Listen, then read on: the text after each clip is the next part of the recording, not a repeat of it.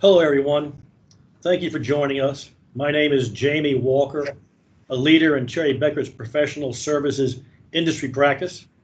And with me today is Marty Caramon, a principal in the firm's credits and accounting methods practice. Today, we're talking about the employee retention credit, which was recently expanded and extended as part of the 20 and 21 Consolidated Appropriations Act in the eligibility requirements for law firms in particular. Thanks for joining me, Marty. Thank you, Jamie. I appreciate it. So let's start out with a couple of questions to get things rolling. The first would be, what is the intent, the overall intent behind the employee retention tax credit? Yeah, it's a good question. Like PPP, this is a subsidy to companies affected negatively by COVID. The intent is to keep people on payrolls. But unlike PPP, it doesn't come in the form of a loan from the government that's forgiven. Instead, it comes through the operation of a refundable payroll tax credit.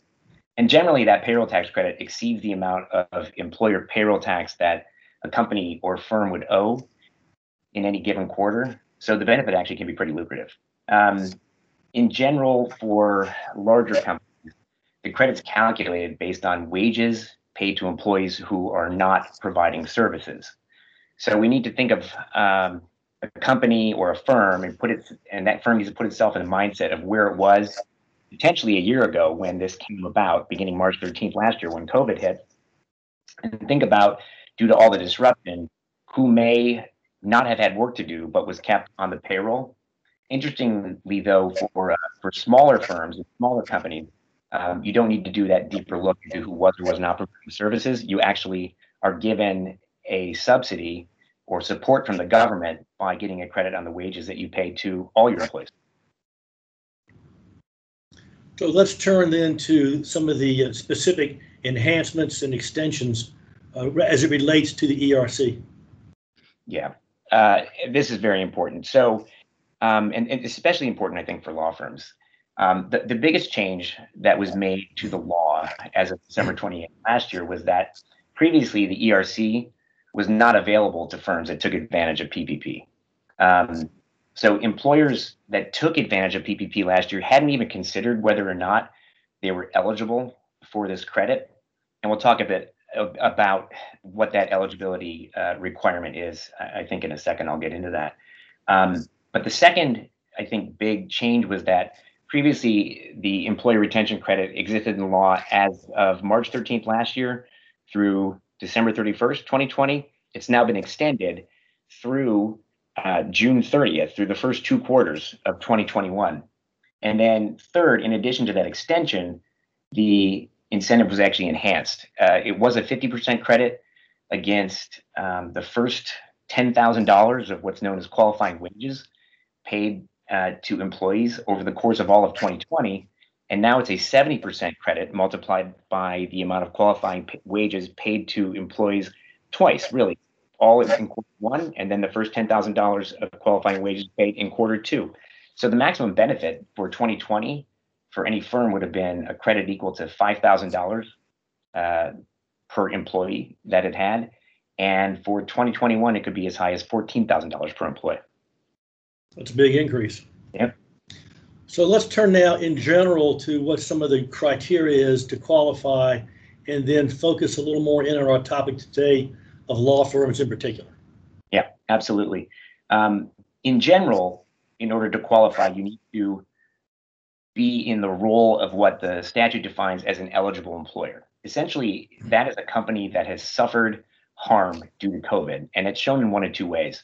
It's shown through either a significant decline in the gross receipts that the firm or the company had in any quarter in 2020 compared to that same quarter in 2019, or similarly in any of the first 2 quarters of 2021 compared to those same 2 quarters in 2019. The difference, though, is that in 2020, you had to show a greater than 50% decline in gross receipts, whereas for the 2021 calculations, you only need to show a greater than 20% decline in gross receipts. From the perspective of law firms, I found that most didn't suffer a greater than 50% decline. Some may be suffering right now some amount of decline equal to greater than 20%. But when we look back, there's another way to qualify that doesn't involve the gross receipts. It's what I refer to as the government mandate test. Essentially, any firm that suffers a business disruption due to government orders limiting commerce, travel, or group meetings due to COVID-19, that can be defined under the statute as a partial shutdown. And to the extent a firm can document that government orders were causing it to have a partial shutdown, then it would be an eligible employer for purposes of this credit. And I can give a couple examples there. With respect to law firms specifically, I've talked to a number of firms that were experiencing difficulties with respect to doing their job due to government-ordered court closures, sometimes government-ordered capacity restrictions in both courts and in government buildings. Also things like restrictions on jury trials due to social distancing requirements that were out there as well, causing delays in the docket. And as a result, while certain parts of the firm that didn't practice litigation or worked in areas unrelated to the operation of the court, because the firm still had a litigation arm, a part of its operations were deemed to be shut down or delayed or disrupted. And as a result, they have the ability to look at the timing of their disruption, compare that to when the government orders were out there, and they have a good case in order to essentially deem themselves or document that they were an eligible employer for purposes of the credit. Okay, so let's wind up with a brief comparison in terms of last year anyway of big firms versus small law firms. Yeah, I think that's a good question too. And I'm working with a lot of small law firms now because they were the ones that took advantage of PPP. And again, they were the ones that didn't really think about whether or not they could or could not qualify for this credit because they were not allowed to do that. But last year, some of the larger firms that weren't taking PPP were taking advantage of this credit. And they have, in some ways, sort of blazed the trail there because they thought about how they were affected as an eligible employer. They thought about ways to document who might not have been providing services. And I have seen some firms take a look at something as basic as what a charge goal might have been for a particular attorney compared to what they actually charged during the time that they suffered that government disruption, and that delta there with how they calculated the amount of time they paid for not providing services. In the small firm context now, we can take a look back and have some comfort, I think, that larger firms have taken advantage of this credit, and also have additional comfort in the fact that if you had, as you calculate the number of employees that you had, 100 or fewer employees at the firm in 2019 for purposes of calculating the 2020 credit, or 500 or fewer in 2019 for purposes of calculating the 2021 credit, you actually don't need to look into who was or was not providing services. To the extent you can establish that you had a partial shutdown due to government orders, during the time of that shutdown, you can actually include the wages you paid to all your employees.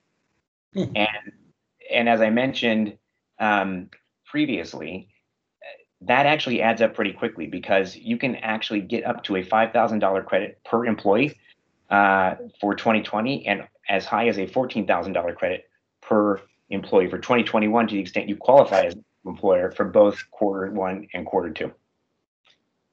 Significant amounts, certainly. Any parting comments? I just think the parting comment here is, again, to take comfort in the fact that this was claimed by large firms last year, and also just think about how important it is to make sure that for purposes of keeping people on the payrolls, the government incentivized this for firms to take advantage of.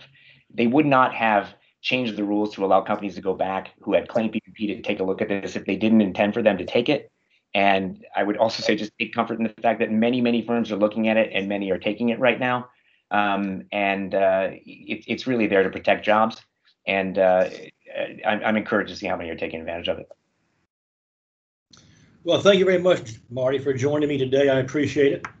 I'll say to those who may be listening to this in the future that if you're looking for further guidance you can go to our website, cbh.com, and there is additional information there. I'll also direct you to our ERC email for any questions or further discussion. And that email is employeerc@cbh.com. That's EMPLOREERC@cbh.com.